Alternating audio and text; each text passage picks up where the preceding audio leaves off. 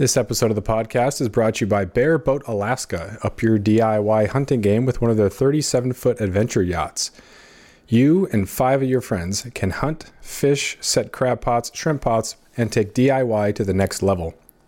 Bear Boat Alaska is locally owned by a Ketchikan resident who lives here year-round.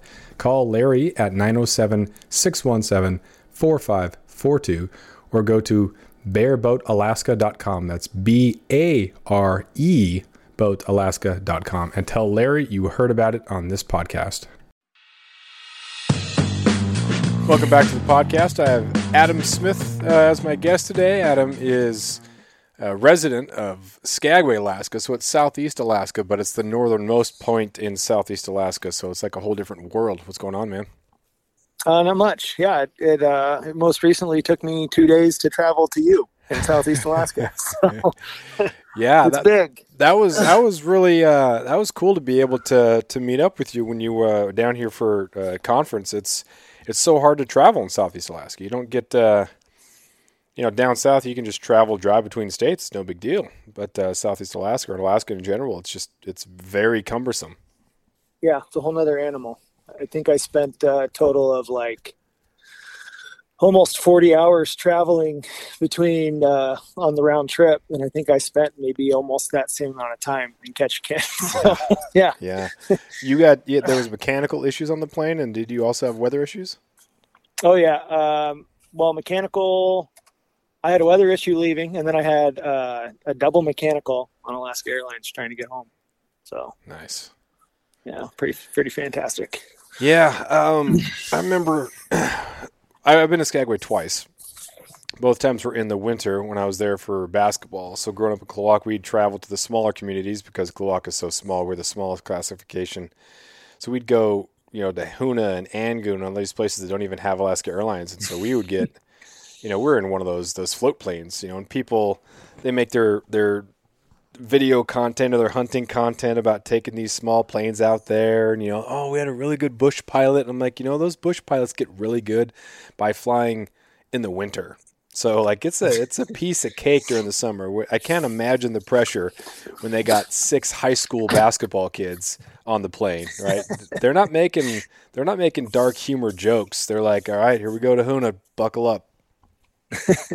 Yeah, it's the kids that grow up in the southeast communities, they've got a different slice of life as far as the traveling and the commitments that sports and extracurriculars are. It's a totally different ball game, yeah, for sure. Growing up in Kansas, you had similar in that, I'm sure, a very outdoor oriented growing up, and then also the value of sports, particularly football. So are there some similarities outside of like weather and ocean and things like that? I didn't grow up in a very small community. I had grandparents that had a farm about an hour from us, and that was kind of my exposure to the slower side of life. And that kind of is what always appealed to me. And then, to kind of sidebar on your question, it kind of is why I ended up where I did. But as far as similarities between, how big, sports are big everywhere. There's just a different emphasis and a different competition level. But definitely I guess the way to put it is the culture of sports in Southeast, it's different. Each community, it means a different level of importance, it seems like. And like here in Skagway, it's and like most Southeast communities, it's basketball, right? Mm-hmm. But I'd say that the passion and the culture is the same, but it's just I think that it's very different levels of competition. Yeah. But it's as far as that goes, like the small communities and, like we hate you on the court, but we'll still take care of you and feed you after the game. Like, yeah. I don't think you see that down south like you do here. No. And that was one of the big things when we would travel to some of the larger communities, we get housed out. So when I went to Juneau for cross country, I'd be staying in the house of, some other athletes, because they knew that, like, you just put your house up. If you have kids who are in high school, you allow other kids from other high schools to stay at your house because you will eventually be on another trip. And so it's a crazy thing that when I told my friends down south, they're like, that doesn't even make sense. I said, well, it has to. You go to these places that you can't afford to put a high school basketball team or a cross country team or whatever team up in a hotel, because you've already paid, $10,000 or whatever.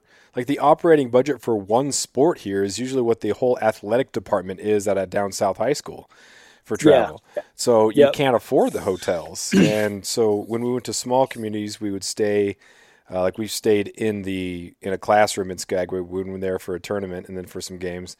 And then when we came to Ketchikan or Juneau or Sitka, some of those big communities, we would stay, get housed out at people's houses. And so you and a buddy would be staying at, the guy who you guarded's house that night, or someone that you were racing against the next day. So it was pretty wild.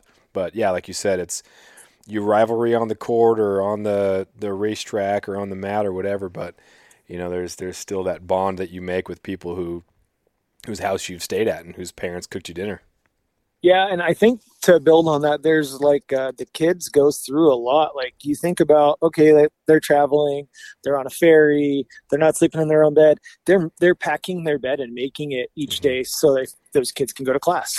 Yeah. So there's a lot that goes into traveling and playing sports in Southeast. I coached wrestling a fair bit here with the middle school, and it's a lot. Yeah. Those kids go through a lot. Yeah, it's fun. It builds a resilience that you can't build other ways. The kids it's life. Yeah, they have an opportunity to grow and be responsible because you're in those public areas. And a lot of times, as you are faring to these other small communities, you don't have cell phone service. So there's like a little, when someone picks up a bar of service because everybody else all of a sudden is getting on their phones, and then it goes, then you leave service again, and everyone's just back to hanging out, talking, and whatnot. And then summer jobs, you got. You're guiding kayak tours, or you're dealing with tourists. It's not a typical down south type job, so you get a lot of responsibility and you got a lot of dealing with people. So it's a very unique place to grow up, but there's a lot of skills that you learn by being a kid up here. Yeah, 100%. It's I think it's a great place to raise a family, and it's I leave the keys in my ignition 24/7, 365. So you can't. There's not a lot of places you can do that anymore. Yeah, that's true. Well, let's. That was a 7.5 minute started in the weeds. Let's talk about mountain goats, because you are mountain goat. Do you ever use the word expert? Yeah, aficionado. Do you ever call yourself an expert in anything? No. I think if you're a self-proclaimed expert, you're pretty ignorant, because there's always something else to learn, right? Yeah. It makes me uncomfortable. I know some people are experts, but if they call themselves that, I'm like, dang it. Yeah. So you are an experienced mountain goat hunter, and you are also the Southeast Alaska regional representative for the Rocky Mountain Goat Alliance. Yeah. Yep. And how does that happen? Well, so, gosh, you have to go back years to when they were starting to kind of get their feet off the ground, and I'd reached out and was like, hey, I think we could use a fair amount of education here in Southeast. And at that time, it was, the guys running it weren't really sure what direction things were going to go. And at that point, it must have been in 15 or 16. And I was like, well, stay in touch. And as things kind of evolved and the Goat Alliance has kind of evolved into what it is, they brought forward this regional rep thing. And of course I was like, yeah, throw my name in the hat. Absolutely. That's anything I can do to help spread education and awareness of, what's going on with goats in and around me, because I'm obsessed with mountain goats and hunting them and making sure that they're still on the mountain. And I just kind of was like, all about it. Whatever I can do, let me know. And it's not, it's not a whole lot. It's the regional rep thing here. It's just more or less being in tune with what's going on and the local issues. There's how many different units are there here in Southeast? 4. And it's like I'm still like tip of the iceberg trying to grasp what's going on in Sitka and in Ketchikan Mm-hmm. and the different issues with the different herds and what hunters are wanting to see change and so forth. But yeah, I think for me it was just how can I help? How can Yeah. I be a part of something, and do what I can for the resource, I guess. So there's being part of things. Anybody can pay their $35 or whatever and be part of some sort of organization or council or something like that. But you have, like, as a representative, like that's one level up. And then also, talk to me about the proposal that you have, because mountain goat is one of those iconic hunts. I think people are more like Dall sheep now in Alaska and probably like a tundra caribou, but mountain goat is definitely one of the hunts that people want to do. But it's kind of you can disproportionately impact the population. It only takes a couple winters or, some predators or shooting of a couple nannies and things can get a little bit hairy. Kodiak has an excellent population, and so they have regulations that are much more liberal than down here in Southeast Alaska. So talk a little bit about your proposal and why you drew it up. Yeah, so as a precursor, I got to put it out there that this is my stance. It doesn't represent exactly what the Rocky Mountain Goat Alliance's stance is on it. They'll have a comment on it for sure, but this was brought forward personally, and then most recently the local advisory committee that I'm a part of here that represents the local surrounding area and reports to the Alaska Board of Game. Chose to take this proposal of mine and slap their name on it and support it and bring it forward. So that's super cool. So the proposal is basically, I'm going to Tarantino it and kind of tell all of the reasons why it's important, and then I'll get to it. But so in the Unit 1D specifically, which is the Skagway and Haines area, there are subunits, and each subunit is it's made up of a certain geographical area, whether it's a glacier and a big drainage, or the ocean on one side, or the Canadian-U.S. border. Whatever it is that makes up that subunit, there are certain boundaries that the research and regional biologists have agreed on that, okay, like this is predominantly a herd of goats here, and this is a subset herd of goats here, and so on and so forth. And so you've got these different areas, and the biologists will go and they'll survey those areas and they'll get their counts. And then based on those counts, they have a formula that gives them what the allowable take of that resource is for hunters on that given year. And based off of that, they created a point system. And a point system is any male harvested goat, Billy, is worth 1 point, and any female nanny is worth 2 points. And so you've got these areas and they have point allocations. And so, like, I think one of the largest ones is maybe 12 or 13, but I think there's, I don't have the numbers in front of me and I should, but I believe there's three subunits just in 1D alone that have been closed due to unsteady population numbers. And so based on that, I kind of looked and dove into the regulations and what was going on in the rest of the state. Like you mentioned, Kodiak's got a really good, healthy population of goats, and they're actually now requiring on the south side, there's a registration hunt on the south side of Kodiak Island, where hunters are allowed to take 2 goats, but now they're required one of those goats has to be a nanny. Mm-hmm. So, which is super cool, super great. If people don't know about that population of goats, they were transplanted, I believe, in the 70s. You'd have to quote, you can't quote me on that. You'd have to look it up. But so I saw that reg and I was like, okay, that's cool. There's a reason for that. Chatted with that biologist. Super cool.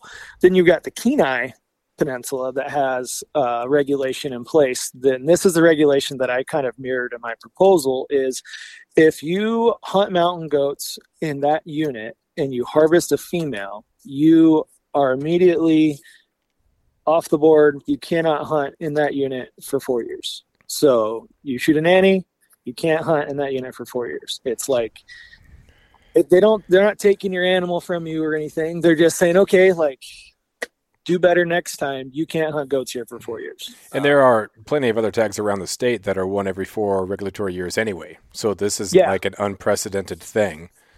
No, and it's like all coastal brown bears are, as far as I know, all of those are like one in every four, and I think that has to do with trying to keep.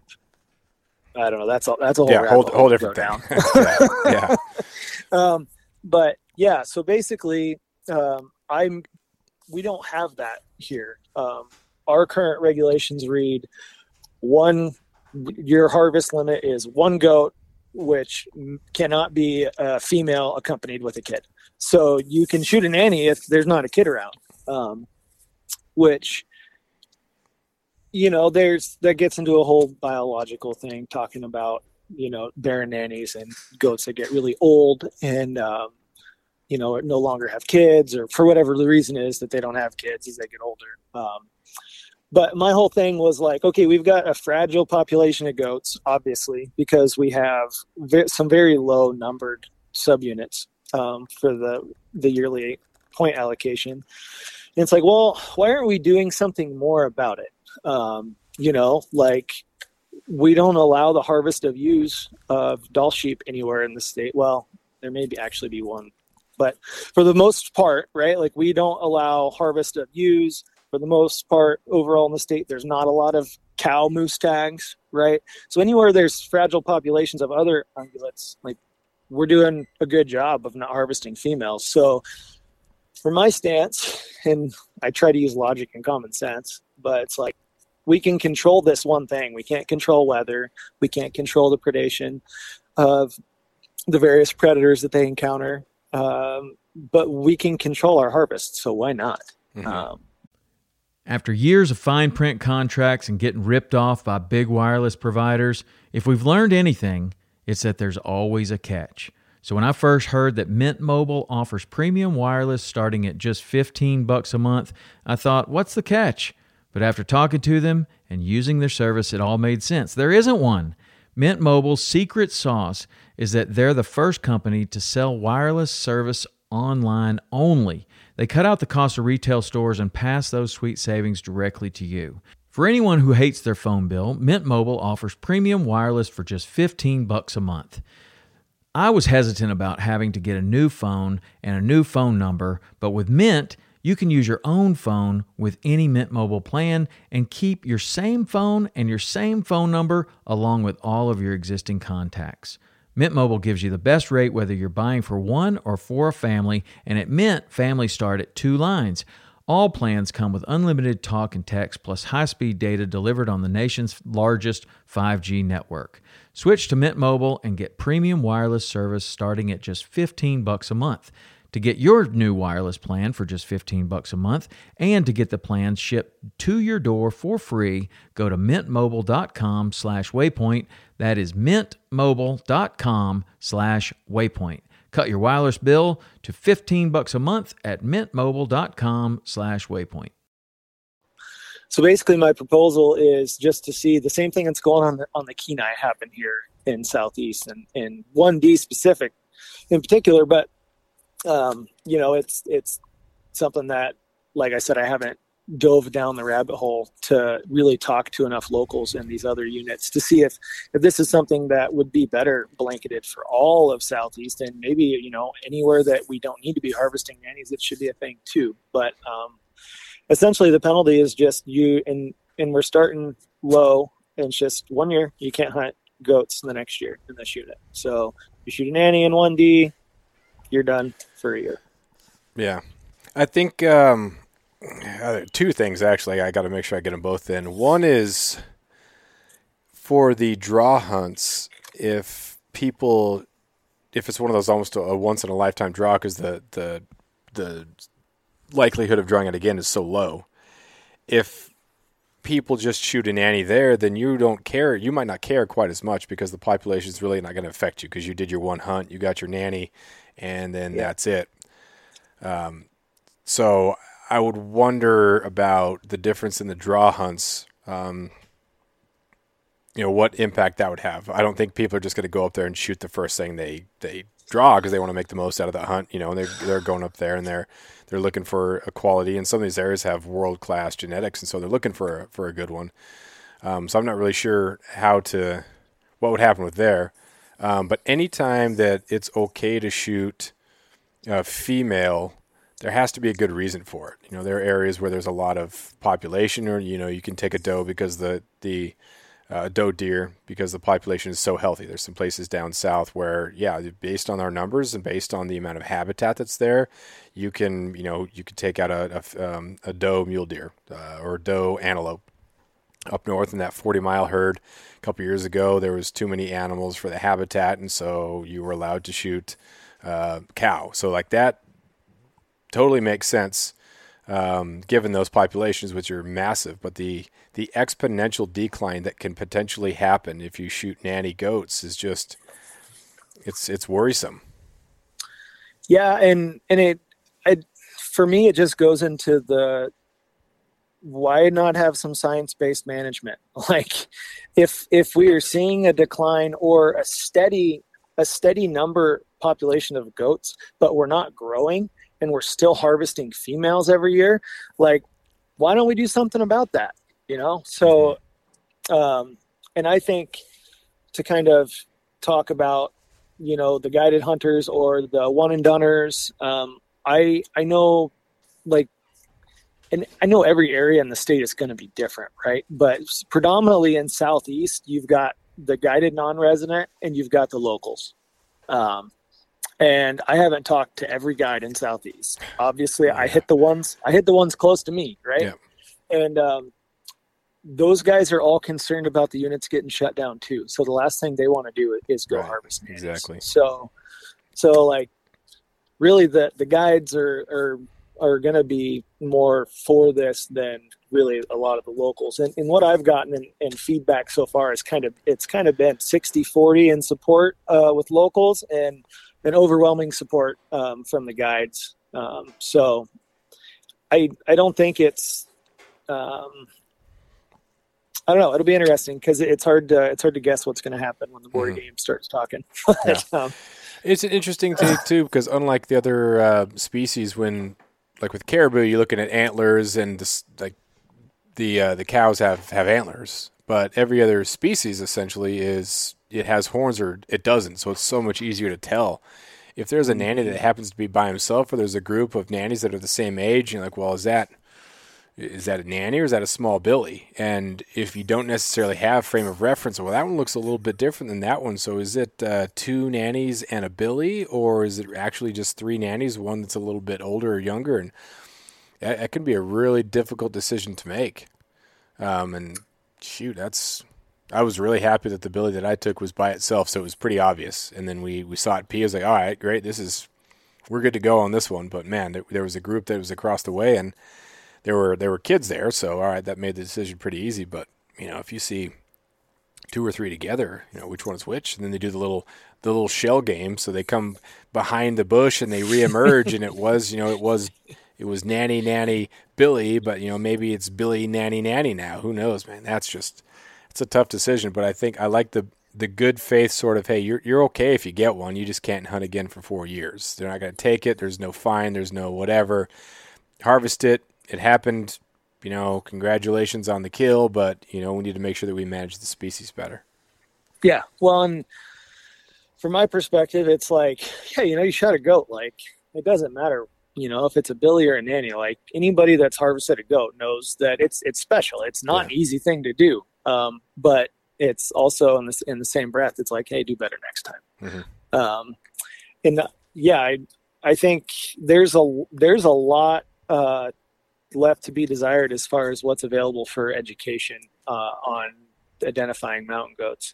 The Rocky Mountain Goat Alliance has done a very good job and are continuing to do a good job on education. And anybody that's not familiar with them should check out their Instagram page. They do like almost a daily quiz of, okay, here's this image, and what do you think it is? And it's kind of, you can get sucked into social media doing it, but it's a great tool, and their website has some great videos. So I gotta kind of plug that for people that aren't aware. What a great, valuable resource the Rocky Mountain Goat Alliance is for that kinds of stuff and those tools. But I think ultimately the issue, the overwhelming issue, isn't that people are going out there trying to shoot nannies. It's ignorance. I think people don't know. They're not Mhm. educated. They want to go goat hunting, and they get up there, and maybe they get overwhelmed. Maybe they don't care. But yeah, like I said, I think anything we can do is worth its salt. Mhm. Yeah, we talked about this a little bit when you were down here, and kind of switched gears a little bit because I think we covered the goat thing pretty good. Unless there's anything you want to add. No. Okay. I would urge anybody that feels strongly, in my opinion, on my side. If you have other opinions, I don't care. But if you want to voice your opinion and let your comments be heard, I'll throw up a link on my Instagram profile for people to go where they can comment directly to the board of the game. And any supporting comments are always beneficial. Mm-hmm. So now moving on to the social media aspect. Social media, it's a fascinating thing. It's a great thing. It's such a great tool. It connects you to so many great people. You can market entrepreneur on it, become educated, but there's also that downside. As an Alaskan mountain goat hunter, you could be posting daily of the same mountain goat over and over and over, and you could throw back Wednesday and throw back Thursday, and you could just really blow up and get hundreds of thousands of of followers potentially. What is your approach on responsible use of social media so it doesn't, I don't know, just go to that dark side? I think everything can be done ad nauseum, and it can be done with taste. I think I don't know. I think as hunters, as outdoorsmen, I think that you've got to be careful with the resource that you're posting. I mean, how many? I get on social media and go and try and poach spots. If you're dumb enough to post a body of water behind you, or the wrong long drainage that gives away where you were at, like it's like we were talking about when I was down there. We were talking about how different species of animals, there's kind of like, you could call them honey holes, but sometimes you run into places where you don't see animals for days, and all of a sudden there's a pocket. Mm-hmm. And for guys that have nothing to do in the wintertime and live in Alaska where it's dark and it's cold, like, it's a great time to get on social media and poach spots. Yeah. It's a terrible thing to do, but it happens. It's happening. And if you post the wrong picture, you're liable to have a few more buddies at that spot next year. Yeah. And it's kind of one of those, like, get with them, join them, or be left behind things. And I think that's the darker side. I think it's fantastic for sharing experiences. I think that the networking that can be done is incredible. That's how I met you. I've made some really good friends through social media, which it's 10, 15 years ago, we would have been, if we had admitted to that, people look at you like you met somebody on the internet. Yeah, it's dangerous. But now it's like, I've been following him for long enough. I know he's not too much of a creeper. Yeah. Yeah, it's such an interesting thing. I go back and forth on some stuff, and it seems like it varies a little bit between species too. I can justify certain posts because if a local knows it, the local knows it. No one from anywhere else is going to be like, "Oh, dude, I know that body of water." So if the person knows about it, they probably already know it's a good hunting spot. So as long as you're not posting coordinates or like in your YouTube post saying it's on this island or here, because then they can figure it out from there. But if it takes a lot of work for certain people to be able to figure it out, and the people who already have figured it out probably know where it is anyway, so it's not really that big of a deal. But then you look at certain hunts that are on the radar, like the Hall Road hunt up north. I was astonished at how many people were on the side of the road, and I know it gets talked about. And I was on YouTube looking for resources, looking for any bits of information that helped me be more effective. So in that regard, I liked that there was content out there because it was going to help me make the most out of this experience, and I was thankful. Right. But then you go up there. It's a double-edged sword. Yeah, then you go up there, and all of a sudden, you got some dude from Kansas, no relation, I'm sure, to you. He was talking to my buddy and I about how it was foggy, and so he and his buddies were sitting around camp drinking Fireball in the morning, and then it was like 2 PM at this point. I'm like, dude, are you hungover? Are you drunk still? Like, what are you doing? And he's walking around with a 10 millimeter on his chest in the holster. I'm thinking, we're above the Arctic Circle here, and we're talking to some dude from Kansas who's got a 10 mm on his chest. I don't know how he's shooting Fireball in the morning. Like, what is going on here? So in that regard, it's like social media is the worst thing. It's ruining everything. But I don't know. Like, we were probably more effective because of the stuff that we sought out and the people we talked to. So it's such a, I don't know, man. It's a convoluted topic, right? Because you can go down a rabbit hole either way. Like, as far as draw hunts go, I absolutely share everything from those, because if you're going to be 1 and 2 Alaskans that draw a sheep tag, and you draw that tag and you figure out that I had it, call me. I'll tell you where I found them. I'll tell you how to get to them. I think that social media is great for that. Mm-hmm. As far as like looking up, who had this tag last year? I do this tag. I can. If a guy is resourceful enough, he can go in and see, who had those tags or who puts in for those tags, and you really can gain a lot of information that way. Mm-hmm. And I think that's super valuable and a great tool in that regard for sure. What about from the entrepreneurial thing? You've started this Smith Sewn Customs, and you're making some awesome bags. You made me a kill kit bag, and then one I'm going to use for all my food. The best way, it's free marketing, man, to be on social media there. So all you got to do is make 3 meaningful posts a day about your Smith Sewn Customs, and you'll have thousands of followers. That's what it sounds like. It's a lot of work. I'm just hitting the tip of the iceberg there, but that whole sewing thing, it started out just kind of as necessity. I wanted some stuff, and it wasn't exactly made the way I wanted, so like, I'm just gonna start sewing.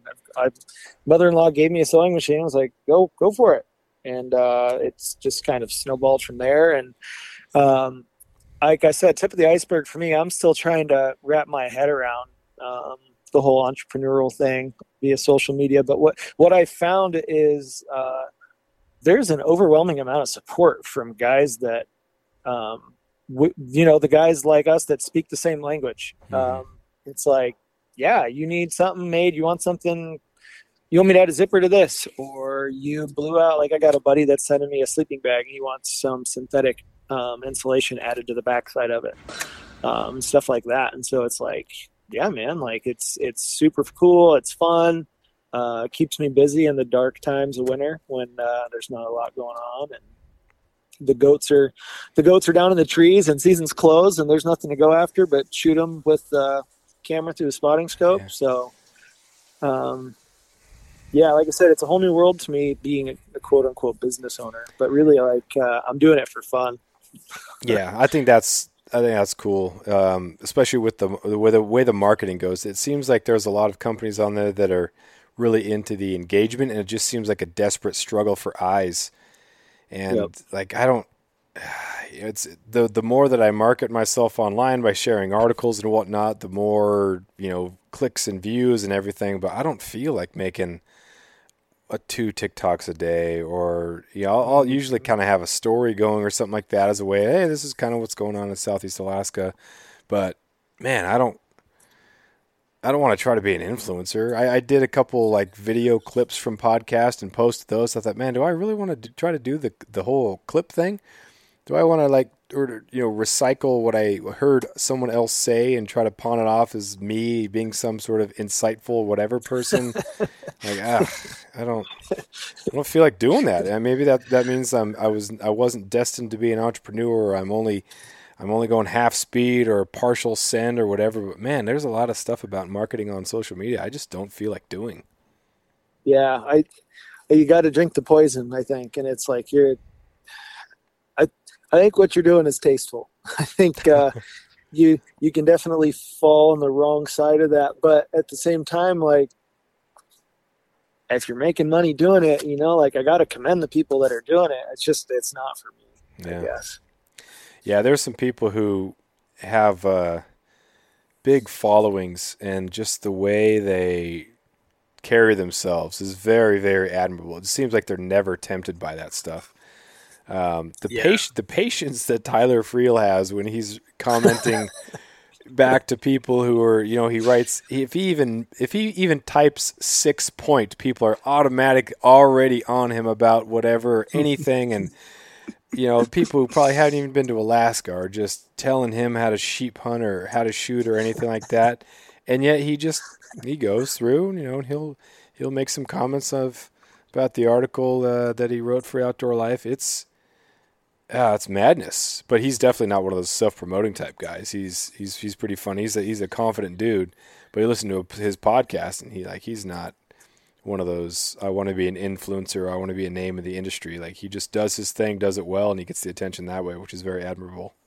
Yeah. I've talked to Tyler on a few occasions. I like that guy. I think there's validity in just doing your thing, and there's, no matter how good you are or how great you are at what you do, like, somebody's gonna think you're doing it wrong. So screw them. Bounce hand. I'm gonna mind my business, and I think 100%. Some of the people with the best reputations for hunting that I've grown up knowing and whatnot and still live around here, they don't even have social media. Exactly. Yeah. Like, this person, if there was we had to have one person kill an awesome blacktail on any day, to beat China or whatever, then they're people that are not influencers that I would choose. I'd even choose some of my former students. If the world depends on it, I pick you. You're going to get the deer to save the world. That makes no sense at all. I don't know what would have happened where that would be the case, but that's refreshing too, that you don't have to sell out. You don't have to do all that sort of stuff. You can just do your thing and probably get a lot more enjoyment and less stress out of it. But if you're an entrepreneur or something like that, then you have to market. So. Yeah, right. It's like this. Well, it's like this instant gratification world that we're living in, and it's like I don't know. To me, I feel like I think we talked about it when I was down there, being a silent giant. Like, if you just quietly do your thing, and you don't have to post everything you kill, and if you just quietly live your life and you don't have to get gratification or validation from people around you, I think maybe you're onto something bigger. Yeah. So what does your next year look like? You have a couple more hunts this year, and then what does next year look like? I don't know. I'm gonna try and kill a goat here in the next month as the rut starts to get going and they start to drop down. But I've been chasing goats here in the trees and the alders of Southeast for a few years with my bow, and I've been eluded. So I'm going to bang my head against the wall again, I guess. And then next year I'm expecting another son in January. Nice. Congratulations. So, while I'm doing some midnight feedings in February, hopefully I draw some tags and can start planning. But until then, I don't know. I'm going to hunt a white critter. I'm going to hunt sheep or goats, which either of the two it is. I don't know yet, but I can promise you I'll be hunting sheep or goats in August or September, and I'll be baiting bears in the spring. Nice. So aside from that, we'll see what happens. Do you do any blacktail get down here for any of that, or do you go caribou up north, or? I've done Kodiak a few times doing the goat and deer thing. It's every year I've got a group of buddies that they're actually on Admiralty Island right now, blacktail hunting. It's it's just never good timing. And, between family vacations and work leave, if I'm going to spend leave, I want to spend it chasing a white critter. Mm-hmm. That's where my passion is right now. Anyways, I'm going to chase goats and sheep as long as my body will let me, and then I'll start doing a little bit of the easier, less intense, but you can hurt yourself a lot worse on a blacktail hunt sometimes than you can on a goat hunt. So that's kind of an interesting dynamic. I think that social media and the proliferation of YouTube and all these other shows has done is it's the happiness I think people felt when they were specializing on one hunt and that was their thing. They just mule deer hunted, and they were expert mule deer hunters, and they didn't compare their hunting resume to the resumes of people who got mule deers in 4 different states, and elk in 3 different states, caribou in Alaska, blacktail in Southeast Alaska, ibex. I mean, all these different things. I wonder if they were just happier or more content, or if the modern hunter who has all these opportunities to go do these different experiences is happier, or is it just more for us to compare ourselves against or to? I think it gets back to the whole, I don't know if it's instant gratification, but it's like the dangers of social media and comparing what you did this year to what I did this year. It's like, yeah, but how many times were you in the field? Like I bet your days in the field. And I guess for me at the end of the day, like I would just like to spend more time outside. Like, I don't necessarily, and maybe that's it. Like if you're hunting more species a year, you're probably spending more time outside. And that's really like at the end of the day what it's about. But yeah, I don't know. I think for me, as you were talking, I was thinking about what my real reason is for like, why is it always goats and sheep? And I think it's just a love for the alpine. If I can be above tree line, like I think that's where I want to be. Yeah, I agree with that. The black-tailed deer in the alpine, it's just the whole experience. You have those long days. It's just so nice and lush up there, and then it's unbelievable. And the mountain goat was the same thing. And down here we have that terrain that's good for either. So on the same ridge, they don't necessarily mingle much, but on the same mountain range or in the same area, you can have deer and you can have mountain goat, and it's so awesome to be up there. It's so great to spend that time up there. It takes work to get up there, so you feel great about that. And then just spending those long, warm days, and even if it is chilly, you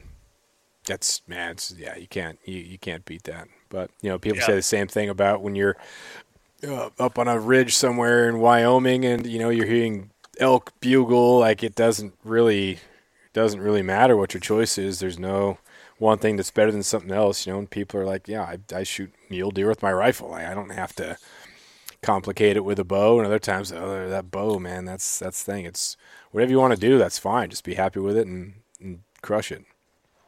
Yeah, 100%. Well, what else you got, man?